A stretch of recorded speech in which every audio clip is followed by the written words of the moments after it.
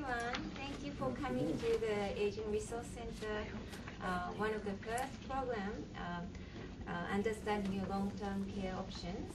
And today we are privileged to have Mrs. Shan Wentworth from ServiceLink. She's a social worker and she's been offering this class for many times now, 3 years, and I hope you'll get a lot of information today.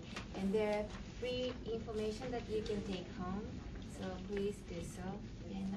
And one thing that I should let you know, today we are video recording this class and also video broadcasting live. So some people are watching this class. The image that they will see is like this. So I hope you don't mind. And if you mind, you can just turn your chair after. So, and if you're interested in visiting the video archive or see the lecture again, there is a link to go. So, and let me know, and I'll let you know the link.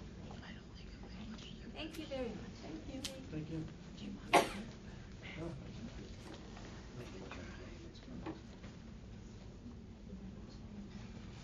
You could sit up here.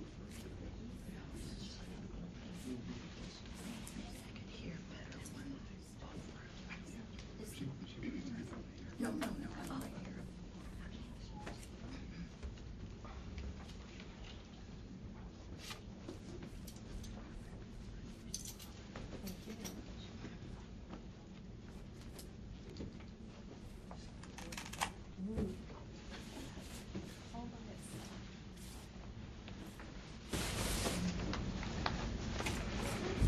Thank you all for coming. Some people have traveled great distance to be here. I'm pleased. I'm Shawn Wentworth. I'm a licensed clinical social worker, and I'm a long-term support counselor with ServiceLink. Amazingly enough, I've done this for 3 years, and I've been a support counselor for 3 years. ServiceLinks are available in every county, at least one office in every county in the state of New Hampshire. So no matter what county you're from, you do have a ServiceLink in your area. She didn't give us the directions to the bathroom. Is everybody familiar? You go out the door and down the hall and towards, like, going to the parking lot. Men are on the left, women are on the right. I like to do a more interactive group. I am not a lecturer. What does ServiceLink do? ServiceLink is an aging and disability resource center, and they do everything. Basically, if you're looking for services or trying to find out about Medicare or trying to find out about long-term care or trying to locate something, we have a large database. It's available to you online as well, just servicelink.com. I think it's .com, now that I say that. I'll try to check. And so every year during open enrollment for Medicare, when people can change their Part D plan to make sure they're getting the best bang for their buck and the most medications they can covered, ServiceLink kind of doesn't do much else from October 15th to December 7th. And that's the time of the year when people can come in and change their plan. Otherwise, if it's January 3rd, you're going to wait until next October to change it. And we have Mary Beth Donahue. Mary Beth is a Medicare SHIP certified, state health insurance program certified counselor, and she's the head of the SHIP persons in Grafton County. And we also have Tammy, who's SHIP certified, to help people who are new to Medicare, just beginning to get on to Medicare, thinking about how they're going to retire. 2 years ago, I had Mary Beth figure out if I should stay on my company's insurance, or if I would switch to Medicare had I been 65 that year, just to find out. So does that help? We have brochures up here that show you. Thank you. Is this something where you can have like a private appointment with somebody? Yes. Okay. Yes. And we'll talk about a lot of things today, and I hope to be interactive as you will be. But sometimes there's things you just don't want to talk about in front of a group, and it's okay to call. I have cards up here to call and schedule an appointment. If you're not in Grafton County, I will give you the name of the long-term support counselor in the county in which you live and their phone number. And if you're in southern Grafton County around the Lebanon area, Jane Conklin is a long-term support counselor in Lebanon. And I have a soft voice, so if you can't hear me, let me know. What about Vermont, for those of us who live Okay, across the... for those of you who live in Vermont, I know relatively nothing about Vermont, but we do have this folder over here, and in Vermont, they're called the Area Agencies on Aging, and this gives you the 800 number to contact. Now, I don't know if that works the same in Vermont as it does in New Hampshire. We have an 866 number. If you call from a local landline, it will connect you with the service link in your area. If you call from a cell phone, it'll connect you with whatever service link they want to. So if you call and tell them where you're from, they can give you the name. And there's plenty of these over there for people to take with them. I'm assuming that aging is the same whether you live in New Hampshire or Vermont, so just thinking.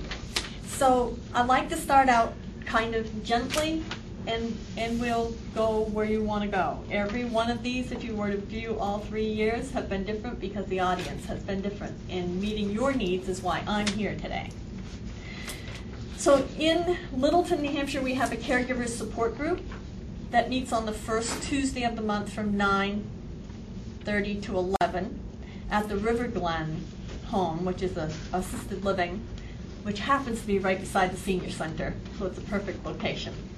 Jane Conklin holds a caregiver support meeting in Lebanon, and it was a mystery to everyone I talked to today as to when she does that. I do know it's on a Wednesday, but I don't know which Wednesday of the month it is. So if you want Jane's number, I could give that to you after, or 448-1558, and they're in the phone book. Caregivers, I just have to put this blurb in to begin with, have to take care of themselves. So I don't know if we have any caregivers in the room, and everyone in the room may become a caregiver at some point. But it is the caregiver's health that suffers because they have the constant, chronic worry about their care recipient. They go to the beauty parlor and they're wondering, they're worrying. They go downstairs to do the laundry, go out to mow the lawn, same thing. My girlfriend lost her husband one day when she mowed the lawn. He used to just walk the side of the lawn with her, and she didn't pay much attention to him. He had Alzheimer's, and she was mowing along and she looked over and there was no husband. So it's constant and chronic. Caregiver support is a wonderful thing to reach out to. Most caregivers go, I don't need that, but they do. There's also a course, Powerful Tools for Caregiving, that's given around the state, which is a caregiver's course. It's a 6-week course, and it meets for 3 hours a week. And it just helps people become aware of self-care, of how to keep themselves healthy so they can provide that care. The Lebanon and Grafton, the Grafton County Service Links also do some lending of devices that help people who need help with hearing, help with vision. They also are starting a larger lending program. So we're starting off bright and early. So I want you to think for a minute about yourself and your aging process. And we're going to do a little exercise called, what's your name? My name is Muriel. Muriel in the middle. You will be in the middle of your bullseye that you will make on your brightly colored paper so you don't lose it. And if you run out. How did I get in the middle? Does anyone need a pen? Something to lean on? Oh, you dropped something.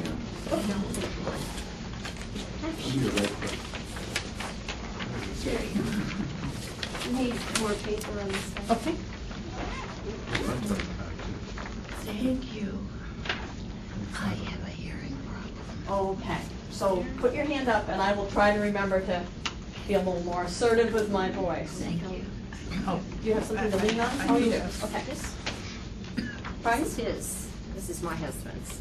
I didn't get one. We will make sure that you I get don't one. want to do both of us. Because you know, we never age alone. Got a favorite color? What color do you want?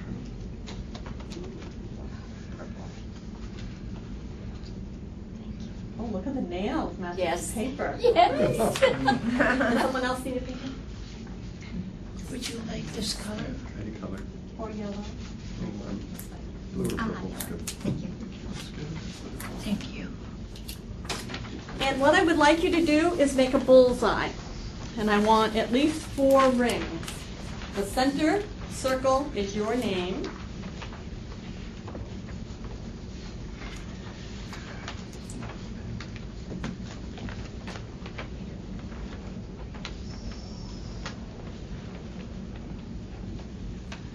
That's why I don't draw them for you. I can't draw a bullseye. I'm not doing so good either. Now, your name is in the middle, so that's why it's Muriel in the middle, Sean in the middle. And I want you to think for just a minute about who your immediate helpers are. Family, friends. And I want you to put them in the first ring outside of your name.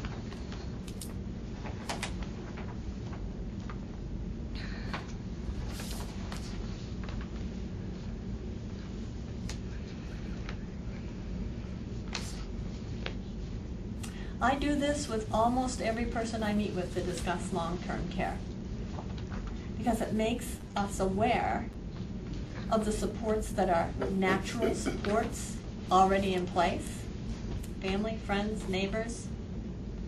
Now in the next ring outside, if everybody's completed that one, I want you to put more formal but not paid supports. So it might be a club, an organization, a church, something that's a little more formal, but probably if you asked for a ride to the doctors from someone at your church, they wouldn't charge you. You might want to give them money, but they wouldn't charge you.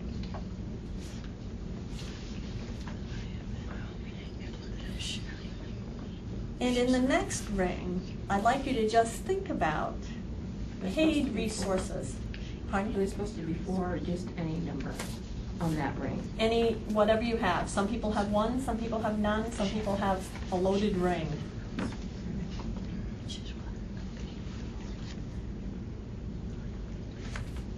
I want you to think about paid resources that would be available that you are aware of today. It's almost like a pretest. But I'm not going to collect them.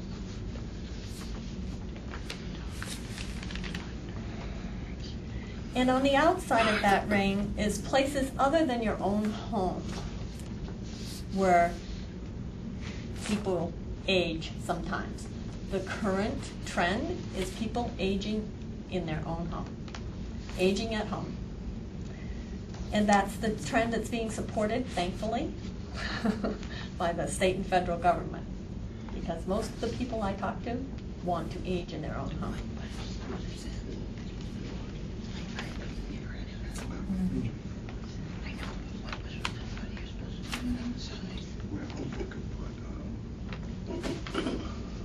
What was that this last one? The last ring is places where people go to age, Oh, go to. other than their own home. We're going to assume those first rings are all in your own home. So the first ring outside was informal supports, families, friends. The next ring is more formal but unpaid supports, organizations, clubs, churches. The next ring is paid supports that you're aware of today. And the outside ring is places people go to age besides their own home. So notice it's the furthest away from me. I'm in the middle, and that's the furthest away from me. So when my children say, Mom, you're going, I'm going to go, that's further away. You can do this first.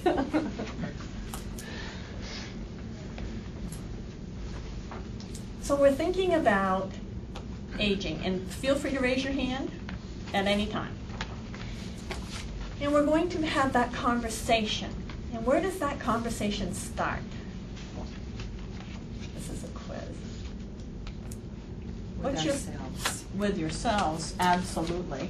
It starts with you in the middle because, first of all, there comes a point in time where we realize that we are aging. Before that, we've been in denial. Because when do we start aging? At birth. When we're born, that's right. We're what? When we're born, we start aging. So now we're accepting it. That's us in the middle, and we're beginning to think about it. So who would the next conversation be with? Next ring. The next ring? Partner. Your partner should hopefully be in the next ring. Friends, family. So that's where the conversation starts. And I have this book, and many of you may have seen this, Starting the Conversation. This is not just about palliative care and what you wish for end of life. This is about how you're getting there. You want to start that conversation. And I hold people who are aging responsible for starting the conversation. Because generally, there are some exceptions, your children don't want to start it with you. Because while we're in denial, they're right in the same boat with us. Really? Yeah. Oftentimes, they're thinking, my parents are healthy. My parents do good. I don't, and particularly distant children. So we have to start that conversation with them. Now, let's talk about distant children for a minute. I have families who have children literally on the four corners of the earth. How do you have a conversation with 4 or more children who are thousands of miles away from you? So, your choice, but you can start with a note or a letter or an appointment to have a serious conversation on the phone. When I have a parent sitting in New Hampshire and their caregivers are in California, Arizona, Nevada, and Indiana, I suggest a conference call. Then everybody hears the same thing at the same time, the same way. And if somebody misunderstands what they're hearing, clarification can happen immediately. Nobody walks away with preconceived ideas. And believe it, I think we all have our own agendas. We have our agenda. I want to age in place. I don't really want my life to change at all. And my children have theirs. Let's just keep her quiet. So it's good to have that conversation on the phone. And I recommend that they happen not just once, but regularly. One of the things that I hear often is, my mom, and this is from the one in California, my mom's not that bad. I talk to her every week on the phone for 15 minutes. Okay, how's her personal care? Well, I don't ask her that. How's her house kept? Is it risky for fall? How is she really feeling emotionally? Is she depressed? And you just can't get that sense in a 15-minute phone call. But you can get that sense in a prolonged call with more people on the line because it takes longer.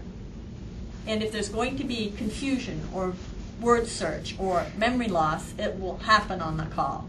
And everyone will hear it and be able to say, what can we do to help mom or dad, whoever the person is. So having that conversation and starting that conversation with your children or caregivers or nieces or nephews or neighbor. I'm thinking of a person who has no contact with relatives, has one caregiving person and one neighbor that keeps an eye. Having that conversation. And I say to my clients, who's your emergency response person? If I walked in here and you were on the floor after I dialed 911, who would I call? And how would I know to call them?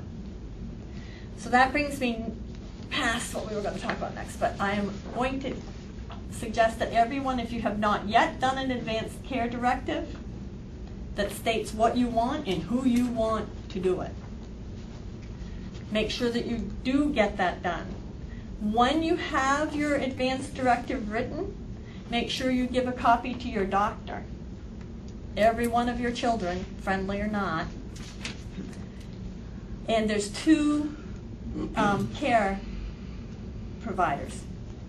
Because if one's not available, if you name your oldest son and he's not available, the second person takes over. So there's two. I also, when I do these with people, make a copy for their primary care, the hospital to which they are most likely to be transported in an emergency, which is the closest in proximity, and the hospital to which they are most likely to be transferred to. I had a gentleman who went into the ambulance, got to one hospital, and they said, if you've got advanced directives, you have to do these. What do you want? Sign here. And who's your care provider? He didn't even know what he'd said yet, let alone who. So they said, this guy, you know him? That happened at a hospital. He was transferred, and what do you think happened at the next hospital? Same thing. Yes, it did. When he got back, he called me and said, I need to do a real set. I need to know where I'm going and who's going to call the shots. Is there someone to help one fill that out? Any service link person can help you fill it out. Long-term support counselor can help you fill it out. Are you a Vermonter? No. Okay, because Vermont has little meetings to start the conversation, and they make them available. They have people there. You do not have to have it notarized. They can be two witnesses, not family members. I believe that can be done at one of the offices, free at DHMC. Definitely. All the social work department will do advanced directives. Yep. You mentioned somebody else. You said Service Lake and a long-term care support counselor, that's what I am. Oh, and how does one find someone like you? So Service Link is listed in the phone book. Oh, at Service Link. Yeah. Yeah. I didn't even know there was such a lady or gentleman. You know, they say we don't provide any services. We're an aging and disability resource center, but I consider long-term support care planning a service. Yeah. Now it's official. I know. So, as we go down the trail of aging, we're aging pretty well. We're looking at Medicare. We get onto Medicare. We get onto supplemental programs, Part D.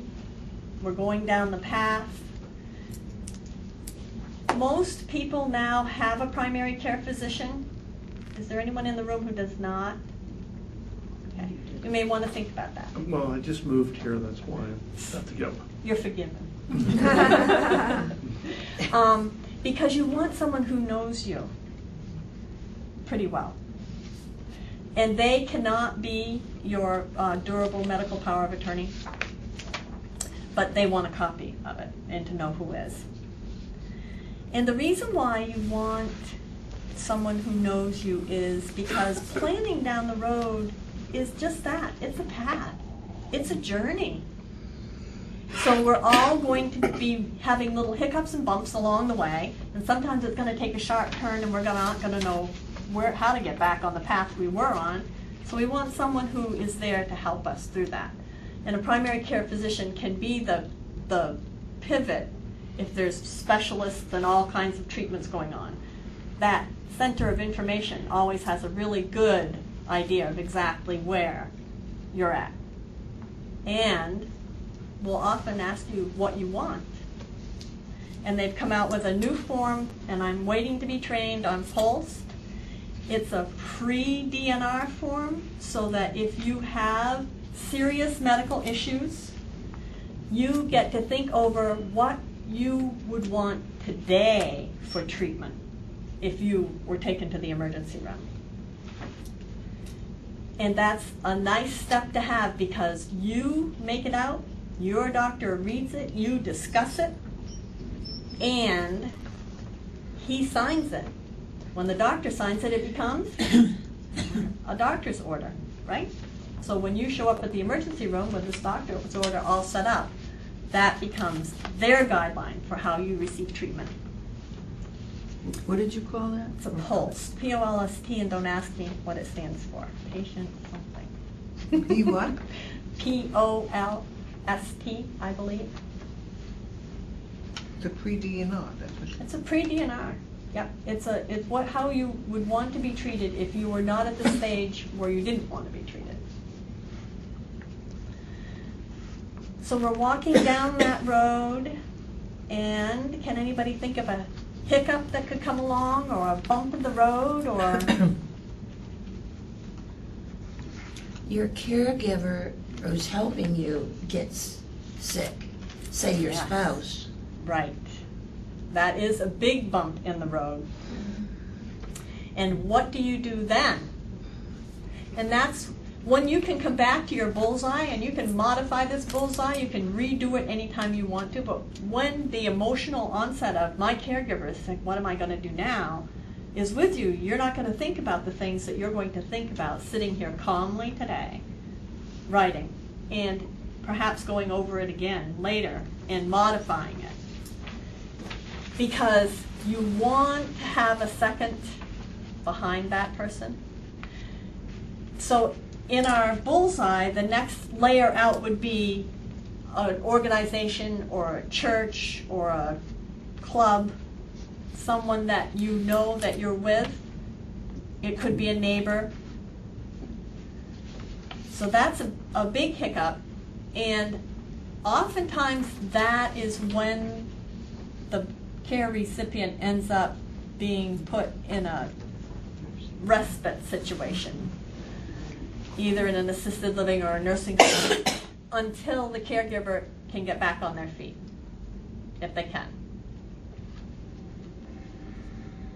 And I'll tell you what, I am a long-term support. Hear that word? Support counselor. And people still think I'm coming to visit to take them to a nursing home. No one can force anyone to do anything they don't want to do. Your family can put pressure on you. The doctor can say you can't go home unless, but legally, no one can force you to do anything you don't want to do. So when we're discharge planning, we think about safety. How safe, is this a safe discharge? Can this patient be safe at home? And thankfully, there are supports in the neighborhood, in the community now that can help. So we're out to the family supports, now we're out to the clubs, and now we're going to talk a little bit about more formal supports, paid supports. So let's see, what did we come up with? Anybody want to call one out? VNA. Primary doctor, VNA. VNA, Visiting Nurse Association, or home health. Yeah. And then, you know what? There's a myriad of Okay. agencies that provide services for a fee, but they provide the services. So that's a good list to have as you formalize your bullseye. Service links generally have a private pay caregiver list. They do not in any way interview, vet, criminal records check any of the people on the list, but the people fill out a form, file it with BEAS. BEAS looks to see if they're clean as far as they're concerned, and they're on the list. And the list that we have two, we actually have three, one for the Lebanon area, one for Plymouth, and one for Littleton. That list has been, most of those people have been on the list since I've been here, 3 years. I've never heard of a complaint One gentleman I sat with, I recommended the list to, and I said, if you hire a home caregiver, you need to do criminal record check, you know. And he said, I hired a criminal. That's what I did. You're kidding me. He said, no, he's on probation. I knew he would have to be good for a year.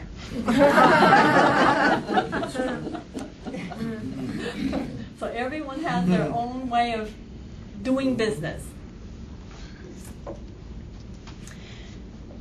What else did we come up with? Anything besides the VNA? Okay, so the agencies, those are paid. And the progression of things is we age in our own home until we absolutely can't.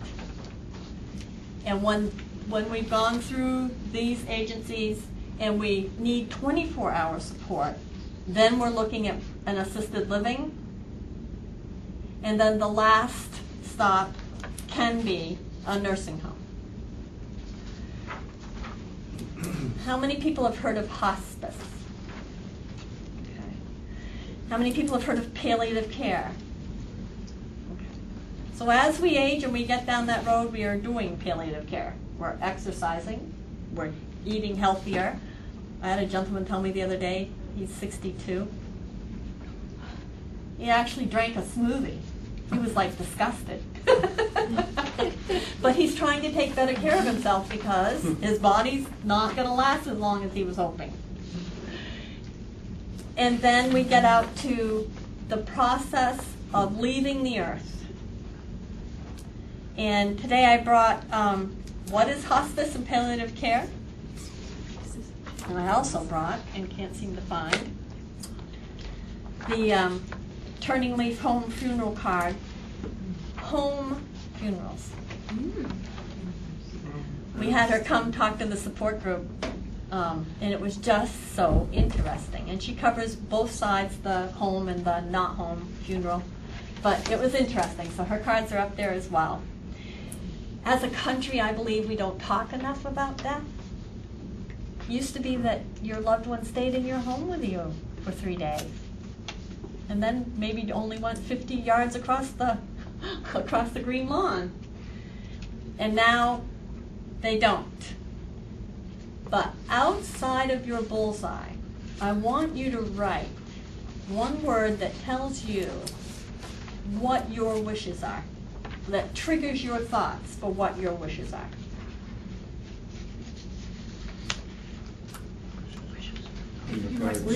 End of, for end of life. After you die. Yep. Like cremation or? Cremation. Whatever you want. But this is after you die. Correct. Yeah, they generally don't do that before. That's good. Yeah, I think so. I'm teasing you. But you know what? The cycle of life begins at conception, I believe, and ends when we're in our final resting place. And we need to think it all the way through. Because I oftentimes, my nephew said, I don't care what my mother wants. I'm going to make her hang around as long as I possibly can. And she wants nothing. She's had a COPD diagnosis for 15 years. She's doing relatively well for 15 years out. But she doesn't want to be strung along or on artificial respiration or any of that stuff. And that's what she has in her advanced care directives. And my nephew says, oh, and guess who her durable power of medical attorney is? Yeah. His brother's the second, but it's the first. So it's interesting. He knows and he won't follow it. But there are so many people out there who don't know what their mother, father, aunt, uncle, grandfather wants. So it's important to have that written as well. It doesn't have to be in a formal form, but somebody needs to know what you want.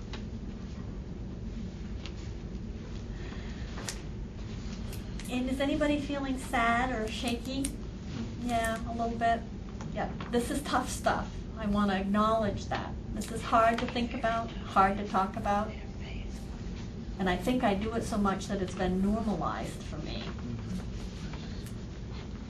But I could tell you stories. Yeah, I started talking about it a long time ago, but hospice is now recording the end of your life. And I thought that was kind of interesting. And I don't know how a lot of people feel about that, and that's one thing that they're doing. Are you talking about video recording? Yeah. Oh, I hadn't heard that. Yeah, it was in the paper. But if you want it. If you want it, Yeah. yeah. Yeah. So there is something you want to be sure to put in your Right. wishes. Don't want it. I really don't want to be a movie star as I'm leaving. your last So having the conversations. So let's talk about finances. It seems like the elephant in the room. I work with people on both ends of the spectrum, from very wealthy to not having a penny to their name. And one of the things I hear most often is, I never thought I would be here. I really thought I had prepared. And they had. So 40 years ago, it wasn't what it is now for costs. And things go quicker. So it's important to know that there's a hierarchy. So we're going to take Johnny. I hope there's not one in the room. And Johnny has retired a very wealthy man. And he's single. He's independent. He travels. And he has begun to have some illnesses and surgeries and health issues. And he's looked around and found a nephew that can take care of him, be his durable medical power of attorney, and kind of be his caregiver in that Johnny will help to make sure there's enough people around to take care. But over the period of the 5 or 6 years that he has been ill, and his world has gotten smaller, there's no trips to Europe anymore, there's no trips across America anymore. He's now in his home, on his couch, or in his bed. The cost to take care of him has gotten out of, well, I don't want to say out of control, because it just has cost more than he had planned on. At the level of $2,500 in assets, and that word assets can be teased out to a lot of things, but it generally includes checking, savings, cash value of life insurances. And one of the things that people can do to remove that asset from their plate is do an agreement with the funeral parlor. So they have an irrevocable agreement with the funeral parlor for what they want, and they pick that. And that takes that off the plate. And husband and wives only. Assets can be transferred between the two to impoverish the person who needs the assistance. And there are caps and all kinds of, if your house is worth over $550,000, or if it's, I think that's the number, I'm not positive. Then there's a program that is a long-term care Medicaid program called Choices for Independence. And the Choices program, once you meet the financial criteria, $2,500 or less in assets in your name, not including house and car, and you make less than $2,163 a month, but that's not a showstopper, and you need help with 2 or more of your daily living skills: bathing, dressing, grooming, meal preparation, med management, toileting, transferring. You may qualify for a program to come and provide services for you in your home, which also takes some of the burden off the caregiver. There is another program I would like to tell you about, and it's new, and we're just in the last year of the trial, and it's the Veterans Independence Program. Anyone who has been a veteran, and I don't, so the definition of that is that they served 1 day during wartime. can apply through the VA to get veterans independence benefits. And the purposes, and that's an entitlement benefit. The purpose of these programs is to help people be able to age in their own home the way they want to. But we all know that on every coin there's two sides, and the other side of this is that they can actually provide those services to 3 veterans for what it would cost for 1 veteran to be in a facility. I have a question about that when you're ready. I'm ready. Okay, great, thank you.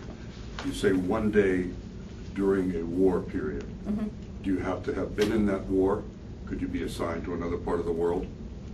That still qualifies. That's my understanding. Mm-hmm. And is there an asset or income limit? Not that I know of. Thank you.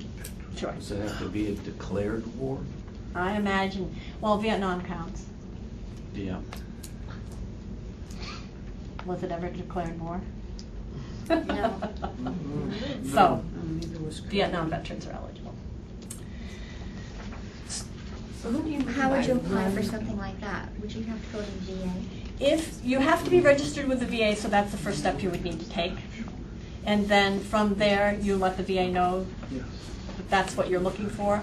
And actually, referrals can go both ways. I just gave my first referral over to the VA a couple of days ago. But generally, the VA is constantly screening and watching, and all the referrals that I've gotten previous came from the VA, my way. Can a spouse of a veteran who passes away qualify? I don't know if they qualify for that, but there is widow's benefits. Widow's benefits? Mhm. Okay. So is this program somewhat similar to the Choices for Independence? I mean, the same general idea? It is similar, and I believe you can't do both. Yeah, but I mean, Yeah. it's sort of, its goal is the same. The goal is the same, but this is a veterans-directed program. So the veteran gets, we do an assessment, and according to their needs, there's a tier of payment from the VA that goes to a company who disperses the money at the veteran's direction. And then we make out a veteran's plan and try to help them look at the whole bigger picture, because what's the one thing I hear from a veteran? Do I have any veterans in the room? What would be the one thing I would hear from a veteran if I'm offering to give him services? You won't want it done by them? What's it gonna cost? Nope. Someone needs it more than me. Mm-hmm. I have a veteran who said, I'm not spending $1 more than I have to. I said, you don't need to. You know, spend what you want. In 6 months, what's left over goes back to the VA to spend on somebody else. But spend what you want, but get what you need. So that's a brand new offering this year, and it's just begun to open up to the entire state, every county. The contiguous counties work with White River, and then most of the other counties work with Manchester. However, there's been some discussion about people who go to Massachusetts to get their services and how that works. Well, I guess it goes according to where they live, not where they get their services. Your comment that you just made is about the Veterans Independence Benefit? Mm-hmm. Wouldn't that be a nationwide program? It wouldn't be by state, would it? They haven't been able to, they didn't bring it out nationwide. I don't know, Oh. federal contracts, Okay. federal government, what they do is put it out for bid, and they do a trial period, and it was 3 years for this. Vermont started the year before we did. New Hampshire started the next year. 8 states were selected to do the trial. Then based on those outcomes and what they learned from that practice for 3 years, then it's expected to go nationwide. Okay, thank you. Is the Choices for Independence a federal program? It's a state program. And does it, I'm from Vermont, so I'm wondering, okay, that piece of paper that you're gonna write, that would, the place to start? Yeah. and that's the place to start. They would know about Okay. long-term care in Vermont. All right. I'd like to say yes, but I honestly don't know. Sure, no, I'll make a call. Yeah. Thank you. Yeah. I would like to say yes because it appears that California, Arizona, Nevada are all doing this, and the impetus to do this has come down from the federal government Mhm. and some of the funding to get things started. Mhm. Because all of a sudden somebody looked up and went, what is that white wall of people? Their hair is all white. How are we going to take care of them? Yes. Going back to long-term care Medicaid,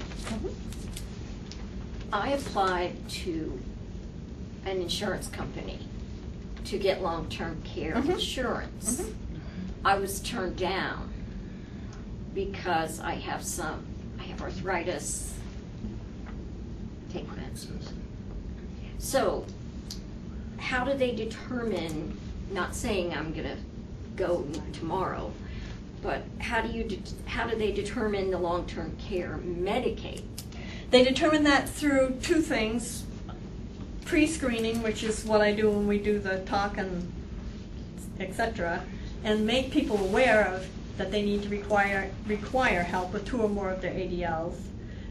Basically, the CFI program came out to stop people from rolling into a nursing home at that stage. It would prolong it a little bit. And then there's an RN assigned to do a medical evaluation and assessment. It's a paper evaluation. And the needs of the potential patient are assessed through that assessment. And medical records. No, that makes sense. Yeah. I had to send permission for them to look at my records. Yes. Yep, you do. A release. But that's a blessing. Yeah. HIPAA is a blessing, folks. Oh, I know. I'm a retired. Oh, shh. I think we have more than one in the room. So, I had a woman who was running out of money and applied for the widow's benefits through the VA, and that process takes about a year. So, I've had people who've gone through faster, we don't know why, but it seems to take about a year. And she was running out of money, and I said to her, when you come down to where you're close to $2,500, but not yet, only 1 month left to pay for the assisted living you're in, we will apply for CFI. So that she could know that she was afraid somebody was just going to stack her stuff in her lap and wheel her out onto the street. What's You know, What did you say she would apply for? CFI, What is that? the Choices for Independence program. Oh, choices, okay. Yeah. And there's a flyer up there on CFI. And you said that was not in every state? That, I don't know about that. I assume that it is in every state, but and it may not look the same in every state, because one thing I learned working as a government contractor was the federal government never dictates to the states. They say you have to meet this guideline, but how people meet it is up to the states. So programs never look the same across the board in America, except for Medicare.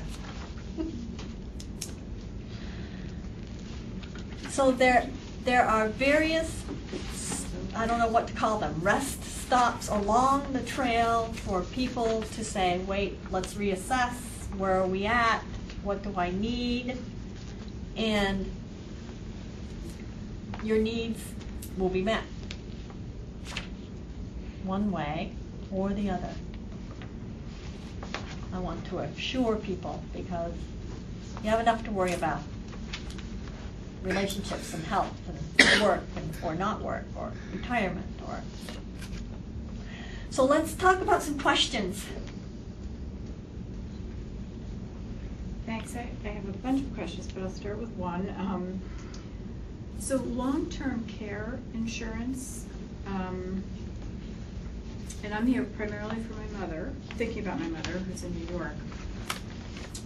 That's something she got a long time ago, you know, sort of before it was because before these issues were discussed and all of that, and so I'm looking at the policy, and who can I take that to try to understand it? Because some of the terminology was different, and I'm not quite sure what the support is for, if it's only for in her home, or if it might help with assisted living when she gets to that point.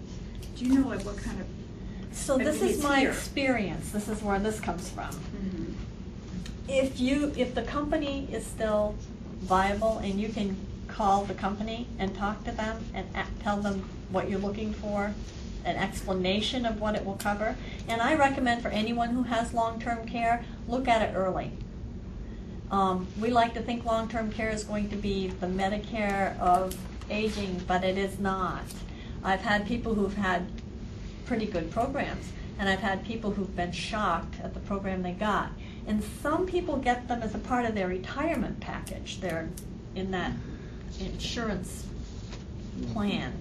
And each one seems to be different. I don't know that I've ever seen any two alike.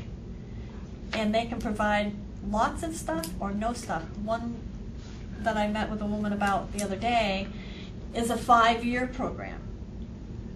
But if there's 18 months taken and 5 years later they start over on the 19th month. So it's maxed out at 5 years. Some people have rolling 5 years. So if you take 18 months and a period of time goes by and you start over at day 1. So there's lots of little nuances. I was just going to say, there are attorneys that specialize in geriatric care, and all the legalese that's in those care packages, they can decipher that and cut through a lot of the red tape, because you're right, the language in it can be overwhelming, and just the terminology. So that's one recommendation. And I'm not an attorney, so. Maybe this has already started, but were you planning to talk about private long-term care options, and is it a good idea, the expense of it? As an insurance? Yeah. Yeah. Is that part of your program? If not, I have a few questions, but I'd prefer to listen. No, I don't intend to talk about that because I'm really not an expert on it. Someone called me recently and asked me to come and speak on that, and I said, I can't do that. I would call the insurance commissioner and get a group together and have somebody come and talk about it. Yeah. Because it is a good idea. It is expensive. Right. But people who have a good package are very pleased that that's what they have. This person with the 5 years also is married to a veteran who's eligible for VIP. And so what the family's trying to do is push out those 5 years. So they don't use that until they have had VIP in the home, and then they need more services. So they're kind of piecing it together to make a quilt that will keep someone going for as long as they can. So I'm going to go. You were first. In his, because that's why we came to hear about long-term care insurance options and where to start. Like, where does maybe someone in this room, like, we don't even know where to start. To what insurance company, or I mean, I wouldn't even know who to go to. Would that be something that Jane Conklin would know? Where? I sent for all of them. But where do you Who do you talk to initially? How did you, on the internet? Or well, you get them all the time in the mail. You know. That's for sure. Cards and for them. I would start with the insurance. AARP or triple. I mean, maybe I would start with the insurance commission and ask them who is offering long-term care insurance in your state. What is the insurance commission? Yeah, Is that a government agency? Yes. Is it? Yeah. Okay. And do you have like a website or phone number? Well, in New Hampshire, if you go to newhampshire.gov, Yeah. and then you can Google insurance commission. In That's Vermont, helpful. I imagine it's vermont.gov. That seems to be pretty much the same across the Because state. it sounds like this lady who has arthritis tried to get, I don't know what she is now, That's a but very- tried to get it, Yes, I and did. and couldn't, so if you are in good health and you're younger and it's cheaper, It would have been if I had done it Yeah. when I was younger. but then you have to pay it for Right. years. But it's less money if you start younger. Well, it's But you less have per to- month, but in the long haul, if you start younger, it may be more Exactly. expensive. Exactly. And just on, when you're looking at the long-term. Let's have one person talk at a time, because that's how we're gonna get the most knowledge. You have to make sure the company's gonna still exist when you need it. And I don't know who, you got things in the mail, were they all people who were eligible to sell in New Hampshire, or did you? Yeah, Yeah. they were, and also, I didn't have to, list any medical problems. I mean, I had 8 or 9, and, you know, you didn't have to expose your, medical problems. And the other thing is, you have to, I compared, you know, what it would cost me at 60.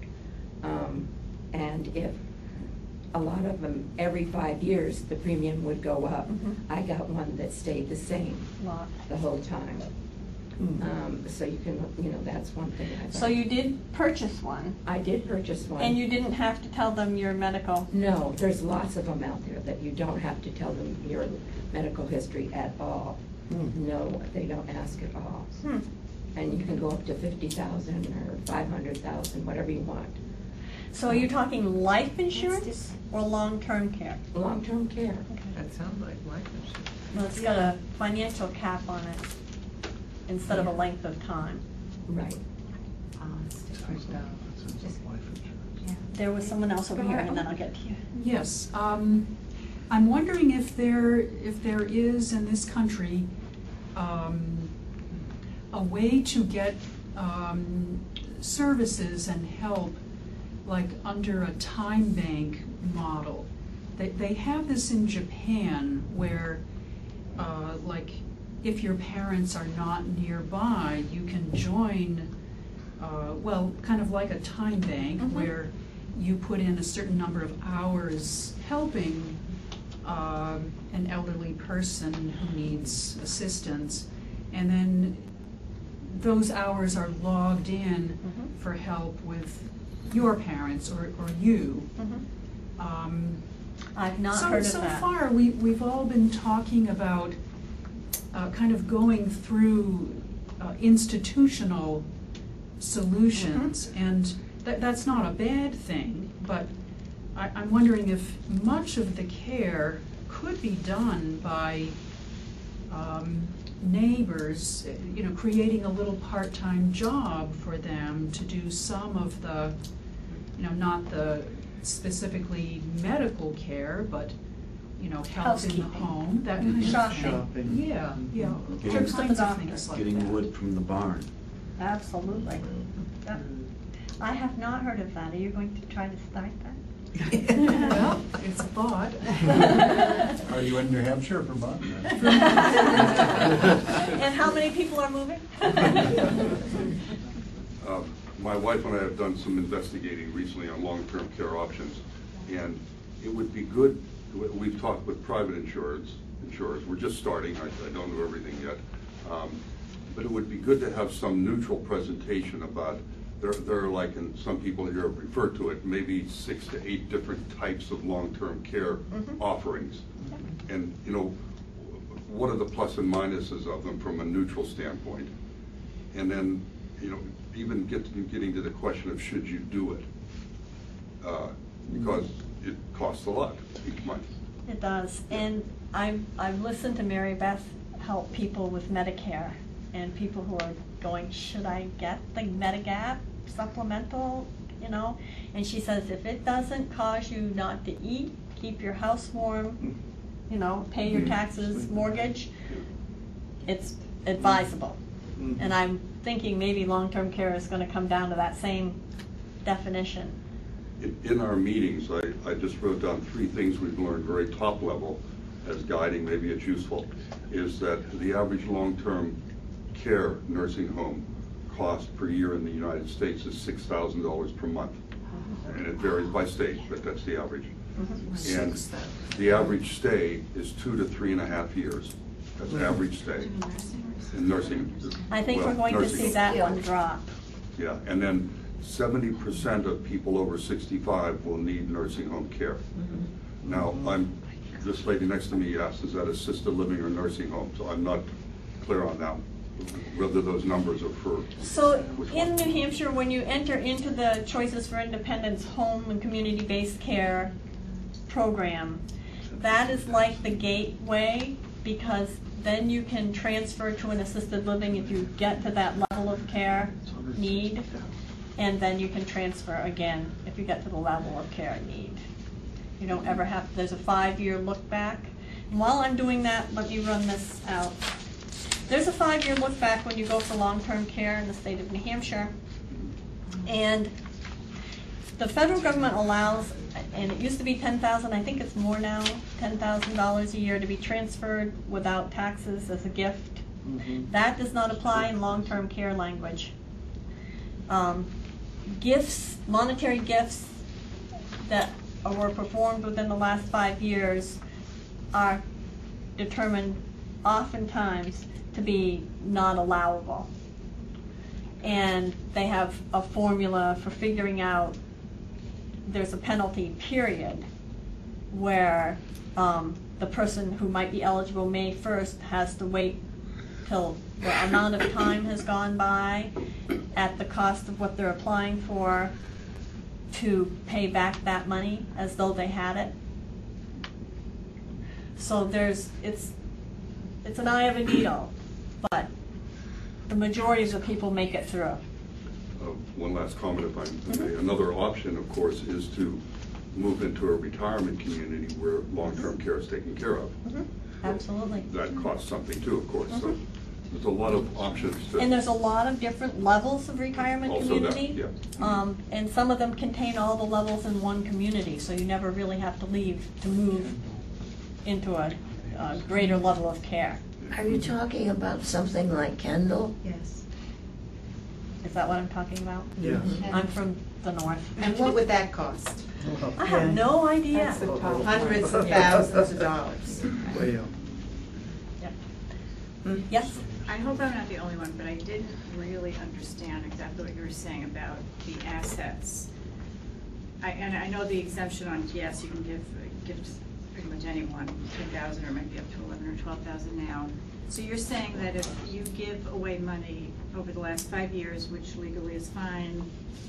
Legally is fine with the federal government. Right, so when you're looking at, let's say, a Medicare program. Medicaid program, Medicaid, right? And that would be, and that's determined by the states, but it's also, the 5 years is a federal thing or no? No, I believe that's a state. Okay, and so you have to have a certain level of assets. $2,500 or less in your name. And that, you mentioned that was checking savings, is it also any investments you might have? Any of that? And you can't transfer those or give those away within 5 years of needing to. Right, so access what Medicaid. happens is, just like if you were going to be in a, what, I forgot what you called that. Kendall. Retirement community? Yeah, a Yes. retirement community, you would be paying your way in a retirement community. So if you have assets above, what happens is people pay for their own care until they get to the level where they require help. If they are single, can't give their assets away. If they're married, and there are caps on how much money can be transferred, but the transfer between a husband and a wife for the purpose of helping someone become eligible is allowable. And they don't go after a family member that would have a lot of money and could No, help? not yet. Okay. Can't by law. But they do ask if there is a house, that the house be available for a lien for the amount that's expended under long-term Medicaid. But that lien is not forced until after the death of, let's say, the husband is the person requiring care and the wife is still living in the home, until after she passes. But then they'll go after her. Or if the house is sold. Well, when you think about it, there's no way that all of that could be paid for unless we were giving 98% of our income to state taxes.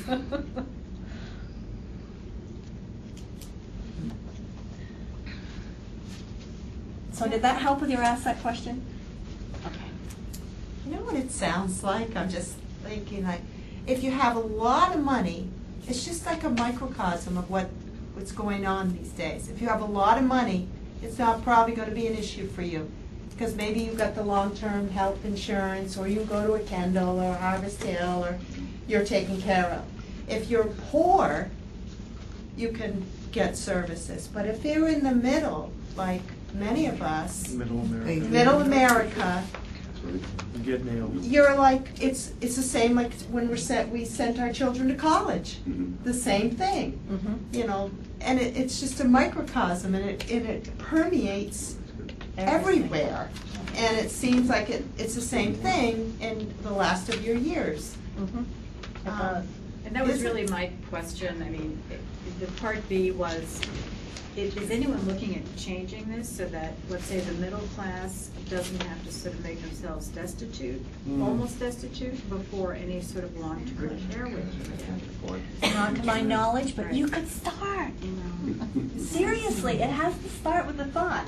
And here we are with a time bank and some help to change the way things are structured. It starts with us. Right, but you know, it's just that for the time bank is one thing, but I'm also thinking about when my mother or me or anybody gets to the point where the time bank doesn't help. You know, you need to be in assisted living or nursing. You don't have that luxury of relying on your first or second ring anymore. Right. You know, and then you've got to, you know, basically spend down every asset. Yep. Oops. That's right. Before you can take advantage of it. I often have people call, and I'll give you just a couple of little snippets. I want Medicaid because I'm not old enough to have Medicare yet, and I can't work, and I need Medicaid. Or I am working, but I can't afford insurance, I need Medicaid. So the Medicaid guideline is $591 a month in income. It's meant to help people who are very, very destitute. Right, right, I understand that. And the person on the other end of the line is going, well, I've paid my taxes. I should be able to get some benefit from those taxes. You know, and that's where we're at. Second. Okay. First. So, and this is really out of ignorance, but for Medicare, are there Medicare services don't necessarily differ in terms of assisting with any, helping with any long-term care, whether it's nursing or assisted living or nursing home? No. Medicare does not pay for long-term care. Right. Short-term acute. I think I found out quite a bit when I looked into different things about the long-term care. And one thing was I looked at Social Security.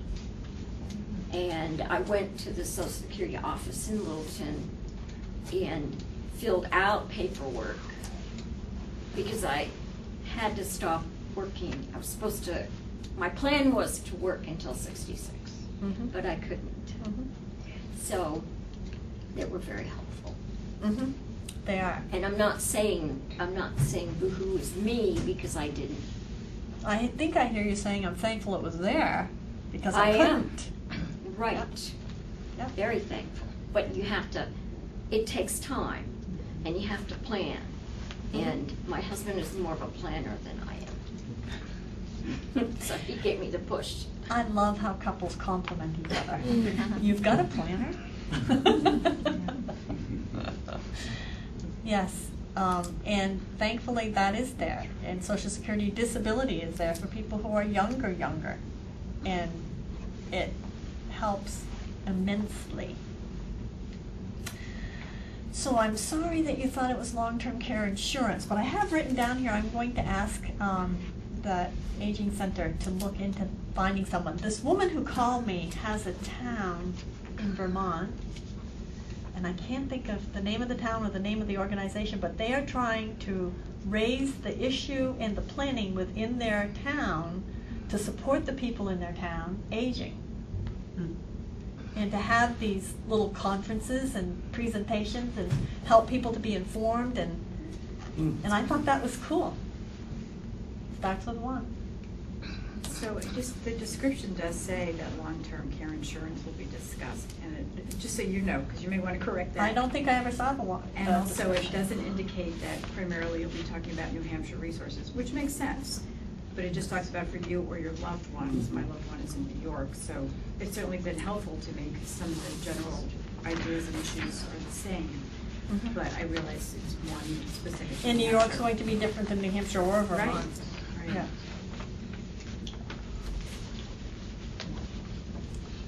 So anything further? No, I'd just like to say, the only thing that scares me about all this is that I don't have a relative that's, or a friend that's here. And I'm by myself. And my dog. Otherwise, I have lots of hospital appointments, and those people have become my friends, but, you know, they aren't the people that I would call. That part I need to work on, you know, because there isn't anybody. And that's the scariest part. Otherwise, everything else has been taken care of. But it's just that when something does happen, and it's going to take care of my dog. That's what I worry about. So leave me your contact information, because I do have information about agencies that do sign on to take care of your pets. Oh, okay. Am I next? You're next. For people sort of middle class, not super rich, not gonna be on Medicaid right away, do you have any information about how assisted living facilities, and, you know, what do you have to do to get into an assisted living facility? I've heard some people say, oh, you have to sign over all your money to them. I can't quite believe that. But, and what the cost is, or I know it's a wide, but ballpark. It certainly is. It's less than a nursing home and more expensive than staying at home and getting care in your home. But again, in Vermont is a mystery to me, but I believe they have a levels plan. If you meet this criteria, you can do this. If you meet this criteria, you can do that. And it goes up and down from there. And in assisted living, anything I said would be a guess. I honestly don't know. I know that they're less than a nursing home and more than home and community-based care.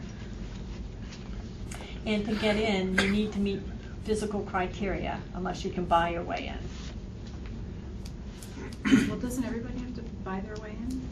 Well, everyone has to pay for the service, but if you are wealthy enough to say, I'm going to pay full boat, you won't have to bill the insurance company, you don't have to worry about money.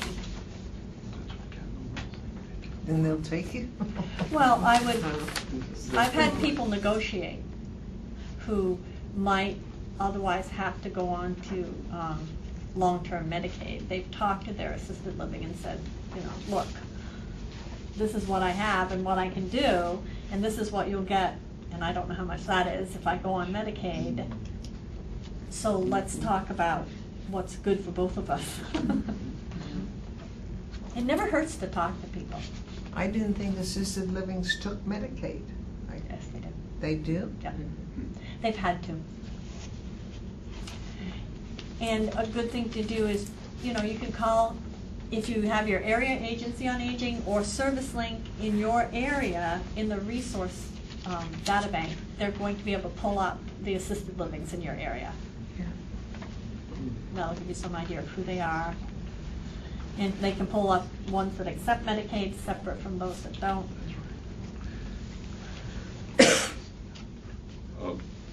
I'm going to refer to a comment you made at the beginning. Mm-hmm. Maybe it's useful or helpful for me at least, maybe others. You made a comment about how most people like to live in their life at home, alone. Well, not necessarily alone, but in their home.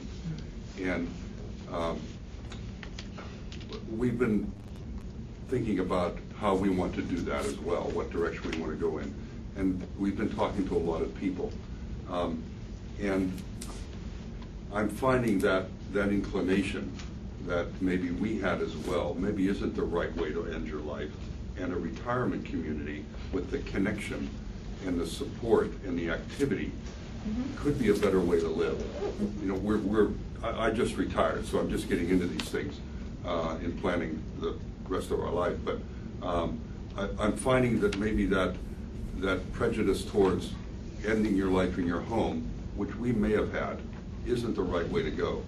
And I mentioned that in connection with long-term care planning, not the whole whole picture of it. Right. But, I don't know if you have any further comment or. It's always good to keep an open mind, and Yeah. I have been told by people who have worked with people who are aging longer than I have and have worked more closely with various age groups that you'll make one decision when you're 50. Yeah. And when you're 80, that's not your decision now at all. Mm-hmm. So it's a work in progress, literally, Yeah. all the way through. Yeah. So 10 years ago you thought home, and now you're being open, thankfully, because you may actually have a happier ending by Right. being open to maybe doing something else. Mm-hmm. I think it partly is a matter of getting older, but it's also as times change, because when Kendall first opened and I met some people who were there, it was, at least in this area, a very new concept. And the people I met who initially went there didn't like it so much because they had been living in their own home, and because it is expensive. Most of the people who go there had a, probably owned a very beautiful private home on their own.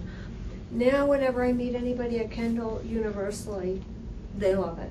They love the people there, the different activities, and they love the fact that if they need to go to something that's the equivalent of a nursing home, it's right there.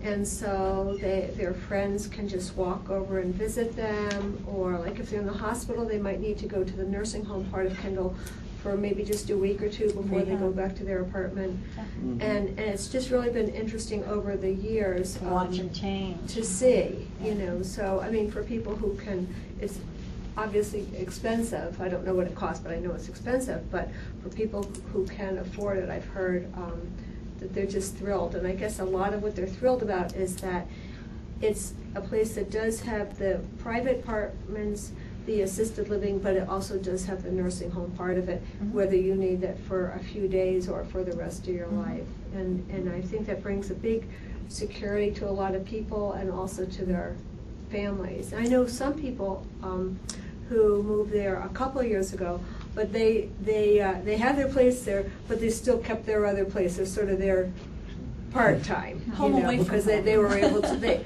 But I think a lot of the people, if they move into that, in order to afford it, cannot afford to also keep another home. They have to sell their other home in order to afford to go there. But I think you're right about that. I picked up my local paper on the way down, and I was looking at the front page, and I actually thought about showing it to you to start, but now I'm really thinking about it. This is a little celebration that was held at the Morrison Nursing Home in Lancaster.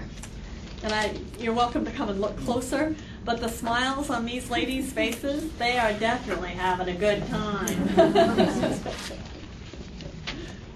And someone else had their hand up. No? Yeah? Following up her comment, it was very well explained. But I've also found in looking at these retirement communities, there's an upfront price, but there's a lot behind that. You need to understand the details. Some give money back to the family if you pass away. And those might tend to be the more expensive ones. And those are the ones with the buy-ins, probably. Yeah, some don't, and that you may pay less. So you have all these trade-offs. Yeah. And it's another part of I'm finding life gets more complicated as you get older, which doesn't seem right. Try fine. But that's, Isn't that a shock? Nobody Yeah. tells us that. it's, I always thought that older people were just me at 25 with gray hair. You live, you learn. So I hope you have gotten some information today that's been helpful to take away. Please feel free to Google service link on your internet and to call and ask questions. And I will put this forward to the Aging Center about long-term care. Thank you very much.